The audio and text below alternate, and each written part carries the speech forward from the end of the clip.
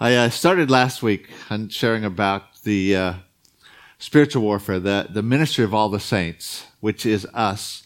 And I told you I was going to do an overview, and then for a couple of weeks I was going to dig deeper in a couple places. And I have to apologize because my overview is going to extend beyond last week to this week as well. And then the next couple of weeks we'll have much more of an application. So while I had every good intention of getting into some more deeper stuff today, while I was preparing this week, I all went to something else, and it just kind of got bigger, and I had to rearrange. So we're going to say that that's being open to the Holy Spirit. I'm not sure it's the Holy Spirit, but it could be. And we'll find out. Turn with me to John chapter 14.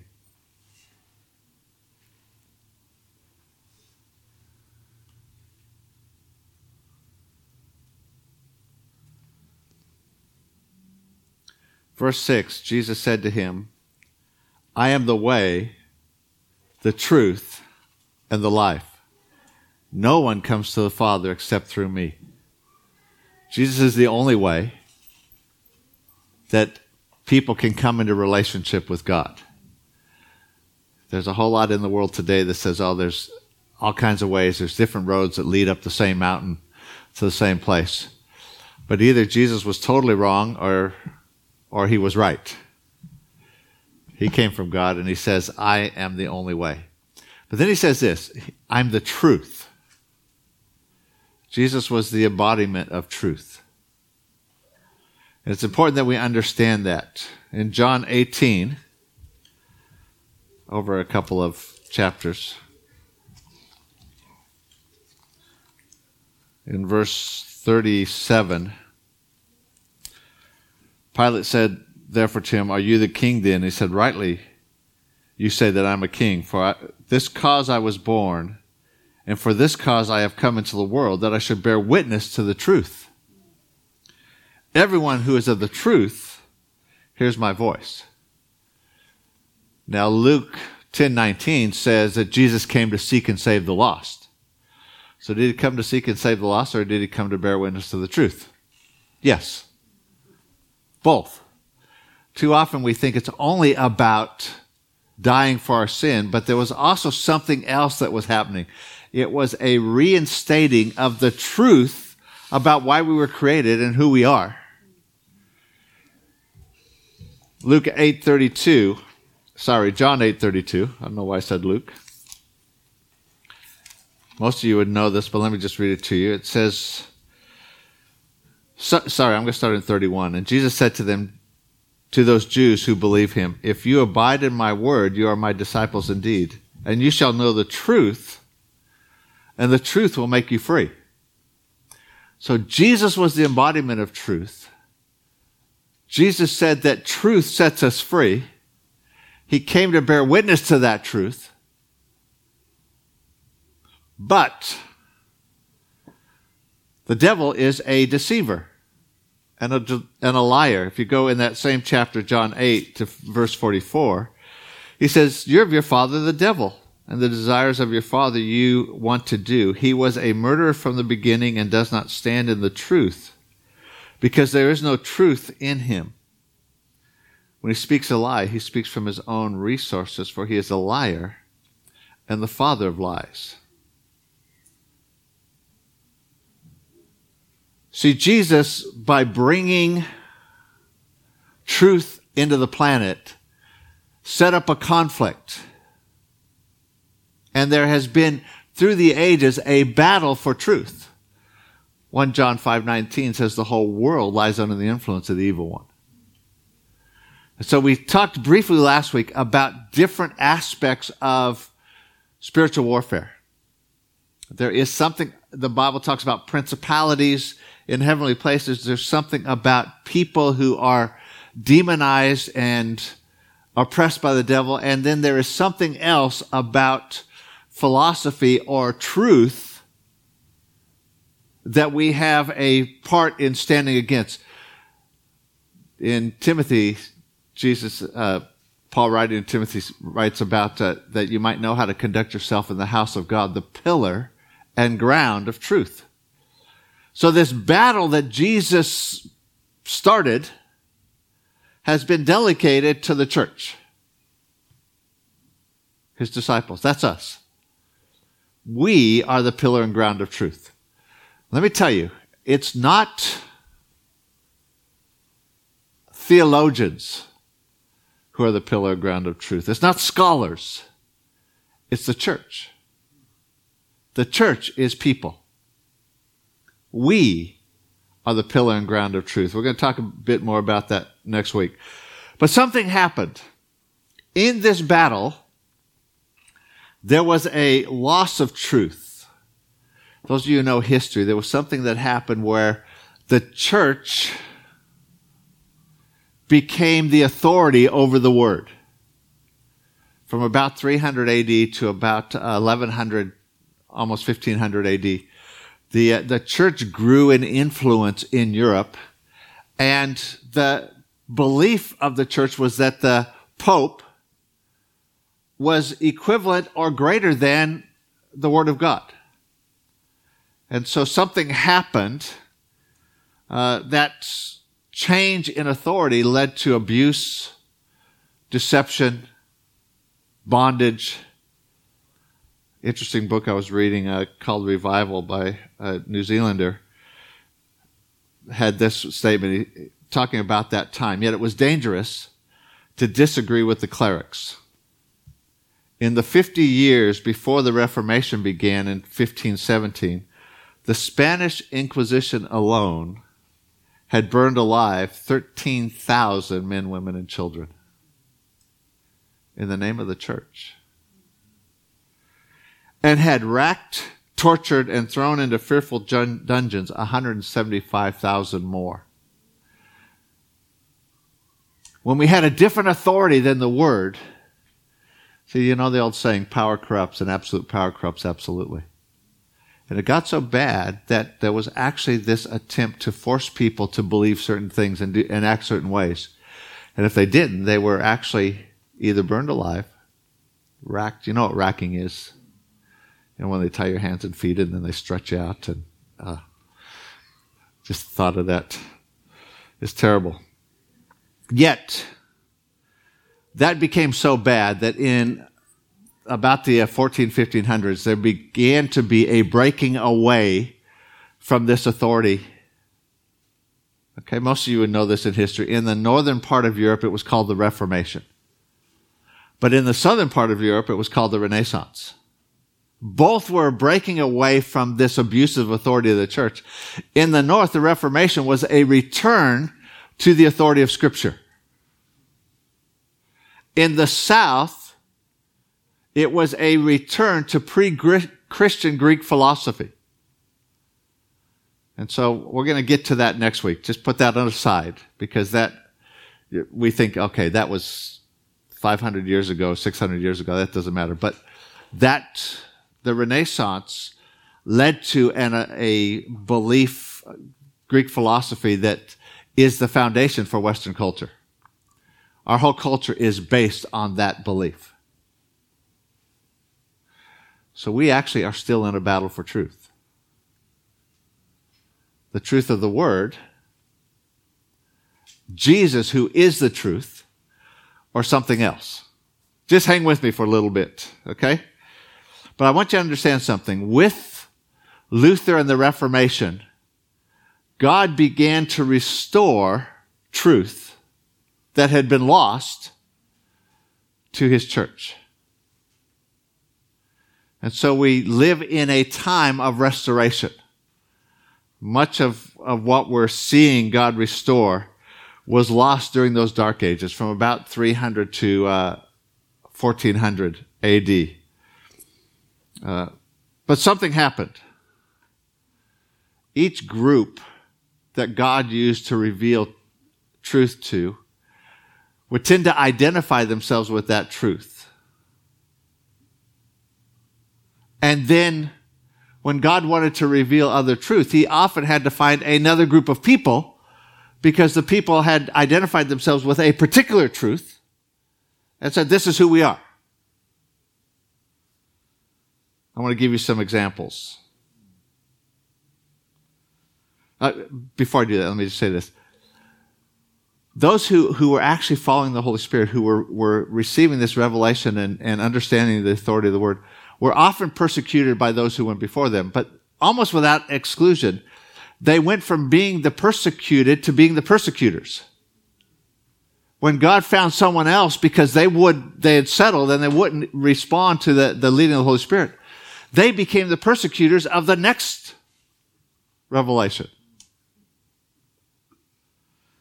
So it starts with Martin Luther. And the truth that God was revealing again to the church was justification by faith alone. Pretty common. We're all part of the Reformation heritage. We're that part of the church. And we believe that we're justified by what Jesus has done. By faith in Jesus, not by our works. It's not faith and something else. It's not what Jesus did and if I have to do certain things. See, that's religion. It adds something to what Jesus has done. Or in many places, it adds something before what Jesus has done. You can get saved with Jesus, but you have to do this. You have to change this in your life, and you have to do this first. And you have to, if you become a better person, then Jesus' death will atone for you. Or you accept Jesus, but once you get saved, now you have to actually add all this other stuff. You got saved, but now you have to do this. So you got saved. Jesus was sufficient, but now you actually have to become very disciplined. You have to read the Bible every day. You have to pray 10 times a week or whatever it is. We add all these things, and that's really what religion is. But the truth that was restored is that we're saved by faith alone.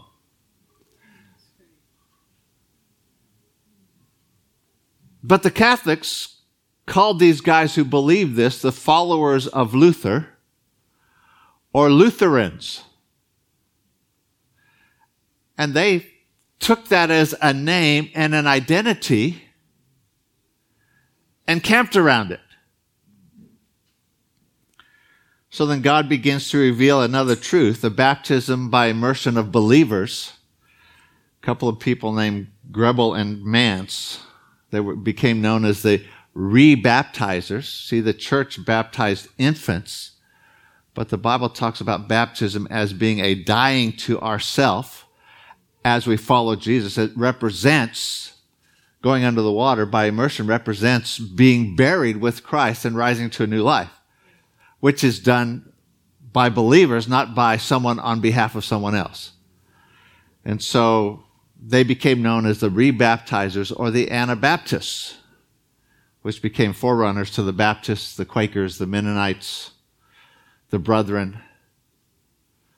Problem was that they were persecuted by not only the Catholics, but by the Lutherans,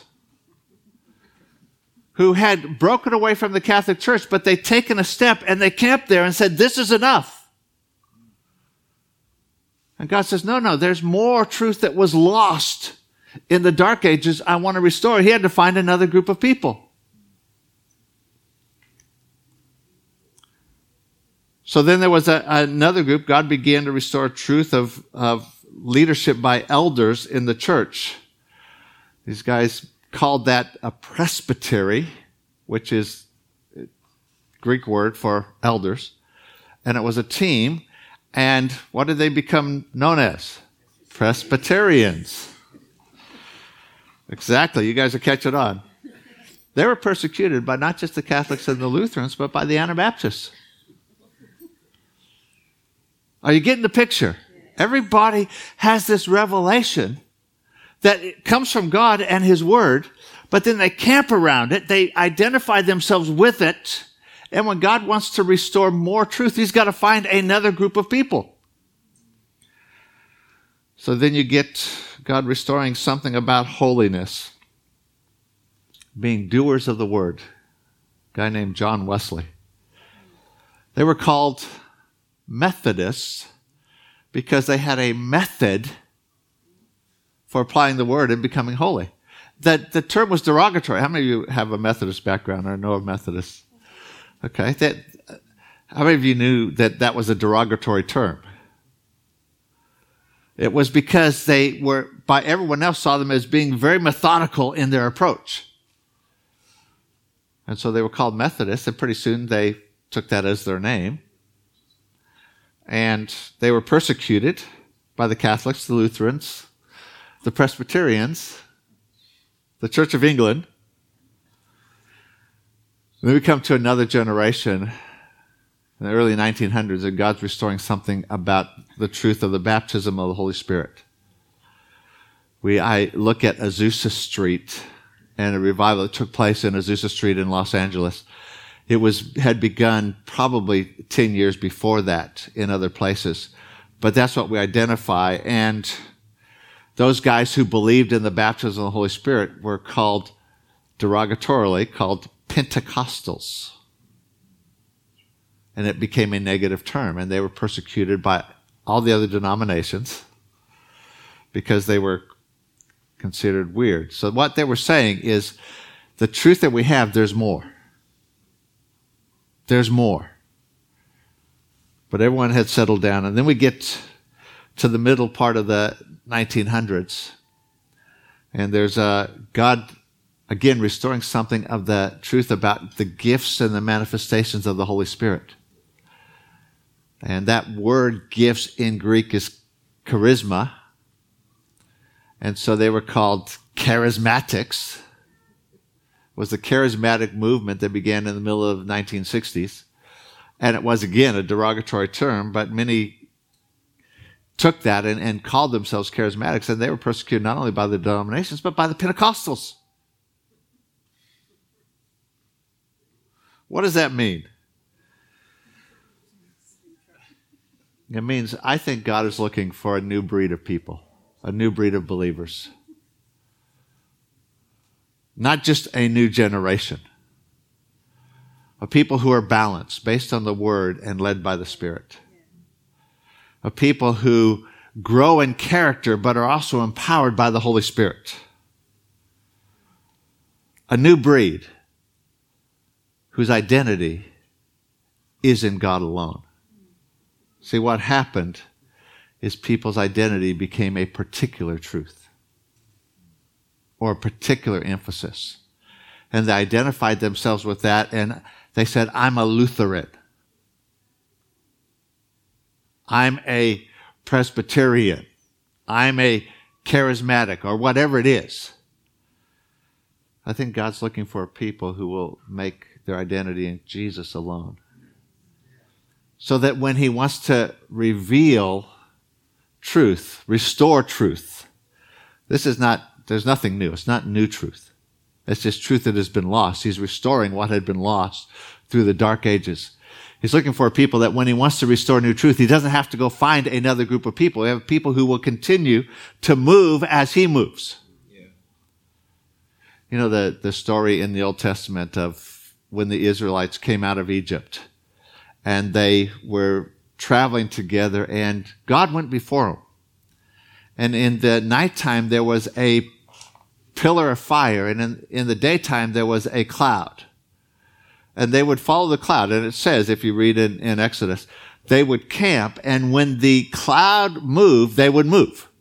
They would camp, whether it was a day or a week or a month, they moved when the cloud moved.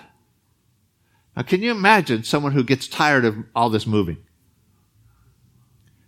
And they say, okay, cloud's moving, everyone's moving, but I'm staying here. I'm going to stay camped because I actually like this place. This is comfortable. I'm used to it. I get tired of just going to a new place and having to set up camp every time. So I'm going to stay here. Now, what do they say to the people who are moving? They say, you're leaving us. Why are you leaving us? No, we're not leaving you. We're following the cloud. You're leaving us by refusing to continue to move when God's moving. That brings us to the obvious question, and I know that you're dying to ask it. What is God restoring today? See, we're still in the process of restoration. We don't have it all. So we're still in the process of restoration. What is God restoring today? I want to tell you, I think what God is restoring today is the kingdom of priests. What that means is a people equipped and empowered to partner with Jesus to extend his kingdom. Every believer. Now, in order to do that, there's a whole lot of other things he has to do. Sorry, I keep standing on your... I'm going to break this thing. Huh? Move it out of there. See, if everyone's going to be a minister, then everyone has to have a relationship with Jesus. That was one of the very first things the Reformation addressed. See, the church at that point said, you can't have relationship with God directly. You have to go through somebody else. So your confession was made to a priest who then would intercede to God on your behalf, rather than you have a relationship with Jesus. You couldn't read the Bible. They had to tell you what it said. And they didn't want you to read the Bible, because then you'd find out that the Bible said something different than what the Pope was saying. And there were a lot of guys who gave their life so that we could have the Bible. So if everyone is a minister, first and foremost, it means we have to have a relationship with Jesus. We have to be able to hear his voice. We need to be full of the Holy Spirit. All the things that have been restored have been leading us to this point where God's wanting to equip and release and empower a whole army of believers. If we're going to be a kingdom of priests, we have to know our identity is in God, not in a particular truth or an emphasis. So the identity and authority that we have in Christ, something that has been an emphasis over the last 20 years. Who are we in Jesus? Where does our value come from? Where does our identity come from? We're going to address some of this next week. But there's something that we need to understand, that it wasn't bad people who camped around a certain truth. They had some revelation. God was restoring something that had been lost, but they identified with that, and then they camped around that, and then when God wanted to do something else, he had to go find another people because they were unwilling, so much so that not only had they endured persecution for this truth, they now became the persecutors of the next thing. What does that mean? As God reveals truth of being a kingdom of priests, there will be persecution. I'm not speaking negatively. I'm just letting you know that that's what's happened historically. I'll pray that it isn't, but I expect it will be. See, there is something about having a ministry that nobody else can do that leads to job security. I have a friend, and he calls it preaching for job security. There's a way of communicating that makes it aware that nobody else can do this but me. It's I have special faith, or I have a special relationship with God or something. And so we all just sit there and go, wow, I wish I could be like that. But we know we can't. Okay? And it's focusing on a ministry rather than an equipping of the saints to do the work of the ministry. Because in some places, we were talking last night, but in the States, there's a lot of money that can be involved in having a special place, celebrity status in ministry. Lots of money. In fact, we have people who are Christian celebrities. They have their own private jets and they make millions and millions of dollars. And when they come into a place, they expect people to honor them. I was telling someone last night that there was a person who has a ministry in the States. I won't tell you who it is because you probably know the name, but they come to Australia and we're going into church, and they sent an advanced team to prepare the church. Now the preparation was this. The pastor, we would call him pastor, he said, he's a bishop and he's always addressed as bishop. His wife is the first lady and she's always addressed as the first lady. They will come in after the service has started. The front row will be kept free for them. When they come in, everyone will stand up to honor them. All in the concept of honor. We'll talk about that too in the next week or so. But Jesus said this. I don't get honor from men, but from God. Jesus said this, if you serve me, my Father will honor you.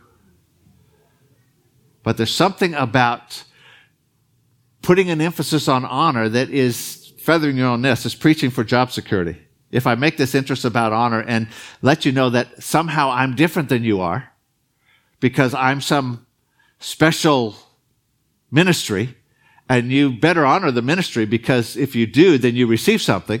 If I do that, it's actually preaching for job security. You're going to need me. But the equipping of the saints for the work of the ministry is actually giving up job security. So I'm not Pastor Russ. I'm Russ. Okay, there's no title. Titles came in to make a separation between the clergy and the laity, which is an unbiblical term. Okay? In the church at Ephesus in Revelation, Jesus addresses and it says all this thing. They've lost their first love for Jesus, but they've done well. They've withstood the teaching of the Nicolaitans. And scholars have found that there's no group of people called Nicolaitans. But if you look at that word in the Greek, it's a combination of two words, which Nico meaning conquering and Laitans meaning people. You've withstood this, conquering the people, this separation, this clergy and laity separation. There isn't a clergy and laity separation. We're all laity. We're all saints. What is God restoring? He's restoring something of a kingdom of priests. To do that requires a new wineskin. Jesus said you don't put new wine in old wineskins. Every time there has been a restoration of truth, there has to have been a new wineskin, a new leadership model, a new structure that would allow that to remain. New wineskin is a leadership that's facilitating, not controlling.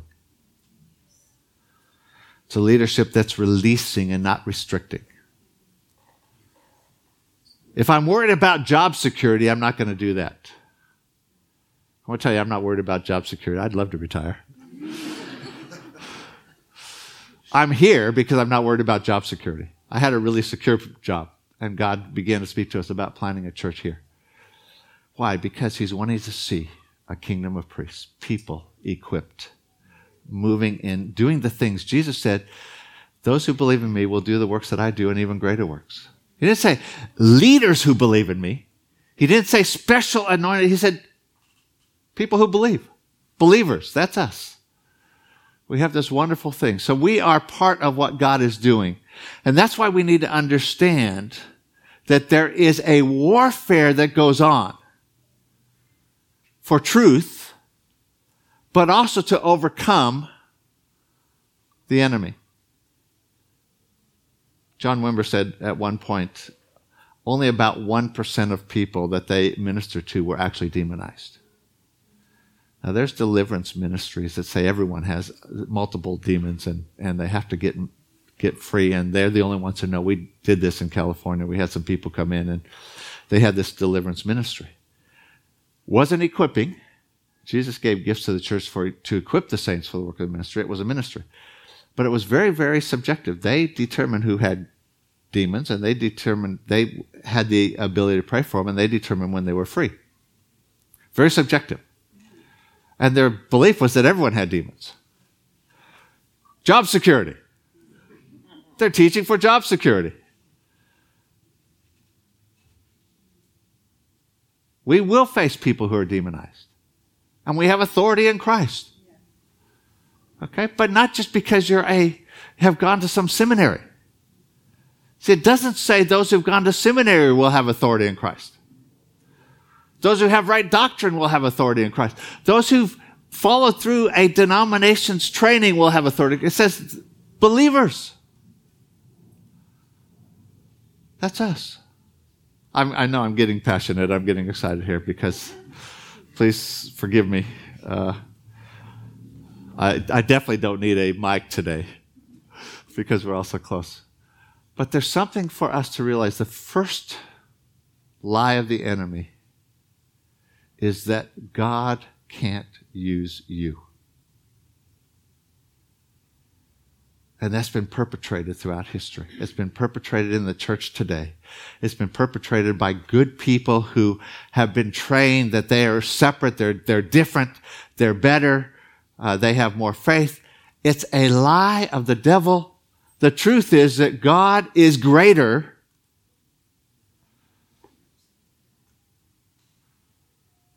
He's big enough to use anyone. He used a donkey to speak to, who was the guy? Balaam. He used a donkey to speak to Balaam. I want to tell you, if he can use a donkey, he can use you. Yet we get so focused on what would disqualify us. I'm not holy enough. I don't pray enough. I had a negative thought about somebody this week. And the devil comes in and he says, see, God can't use you. But you know what happens? The focus is not on God, it's on us. God's so limited that he can only use really perfect vessels. People who know enough, who have been taught enough, who are holy enough, who fast enough. You probably didn't fast enough this week. I want to tell you, you did not fast enough this week. But you know what? You don't have to. That's not what qualifies us. Jesus qualifies us. And so God says, in Christ, you're qualified. But the devil says, no, it's something else. And we believe that. And then we say, oh, well, let someone else do it. Let the professionals. Oh, well, I'm not a professional. I didn't go to seminary. You know what the Bible actually says? It says knowledge puffs up. That's what it says. God gives grace to the humble, but knowledge leads to pride. God's opposed to the proud. So those who go to seminary and get knowledge have a greater difficulty to remain humble and acknowledge their dependence on God than people who don't. So you actually have an advantage over those guys.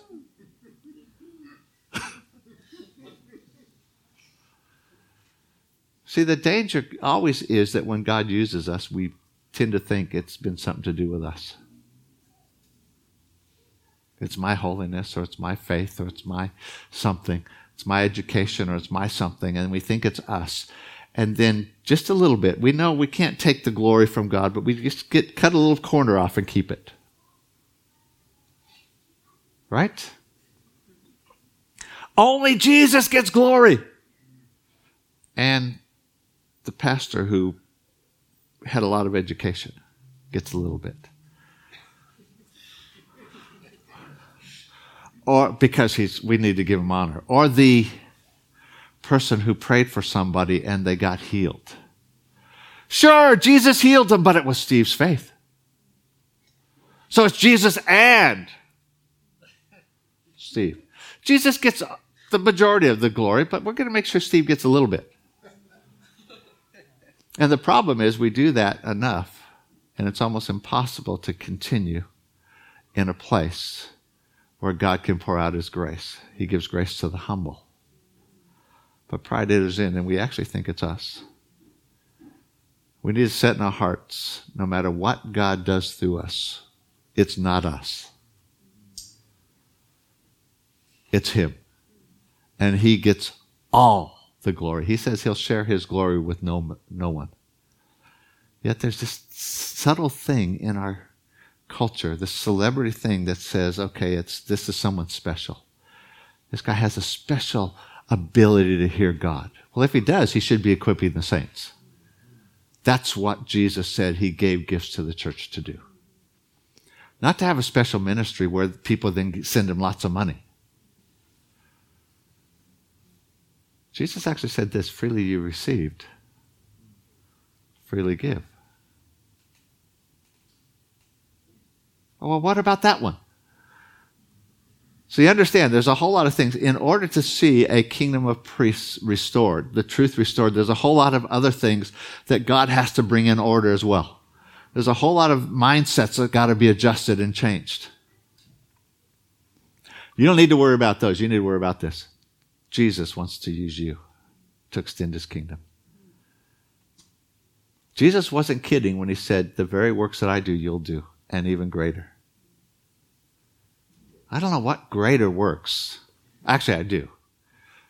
A lot of people argue what greater works. Jesus raised people from the dead. That's pretty good. He healed the sick. He cast out demons. He raised people from the... How much greater does it get? I want to tell you how much greater. We actually get to share the gospel of the kingdom. And people's souls, spirits can be born again, which is eternal. Jesus raised Lazarus from the dead, but he died again. He didn't live forever.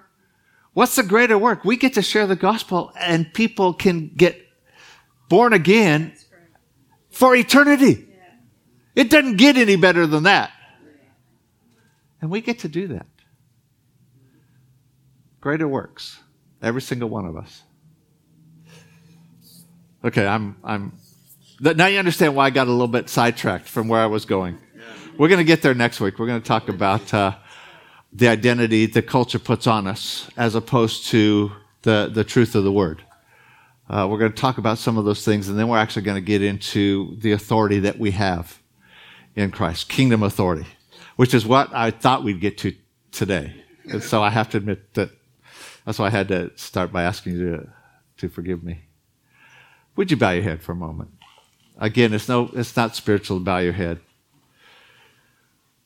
It's just you're not distracted by other people. The Bible is very clear that we hear the word,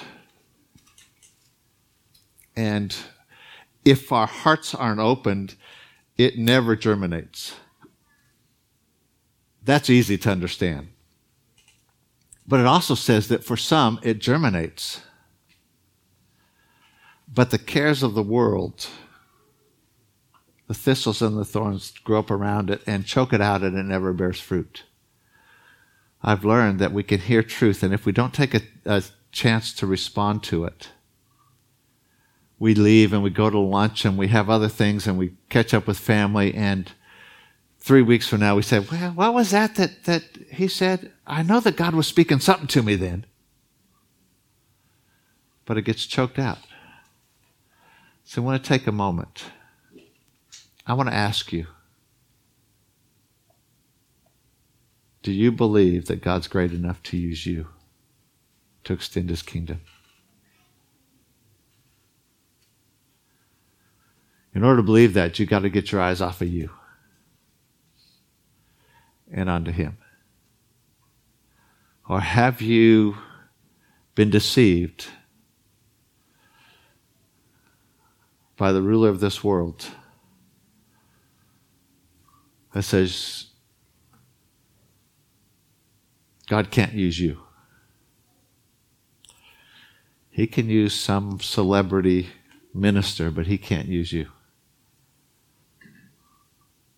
If that's the case, you just need to tear down that stronghold right now and say, I reject that lie. I choose to put my eyes off of myself and onto the greatness of God, who the heavens and the highest heavens cannot contain. He's more than able to use me.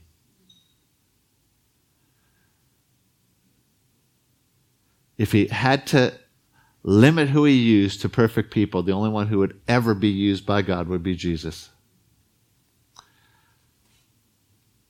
No matter what anointed, trained ministers would have you believe, they're not perfect. They're just normal people. God wants to use us. So would you just set in your heart, I'm going to be part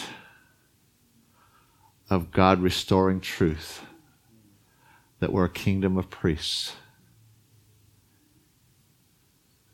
In Jesus' name. Amen. Okay, I'm going to just run something by you real quick, those of you who like statistics. Okay, you're just going to, this is an extra. You're just going to have to bear with me for a few moments, those of you who don't. In 100 AD, there were about 200 million people on the planet, and there were about 1 million Christians. So the ratio of Christians to non-Christians was about 200 to 1. Okay, that means for the whole planet to be one, every Christian would have had to reach over 200 people.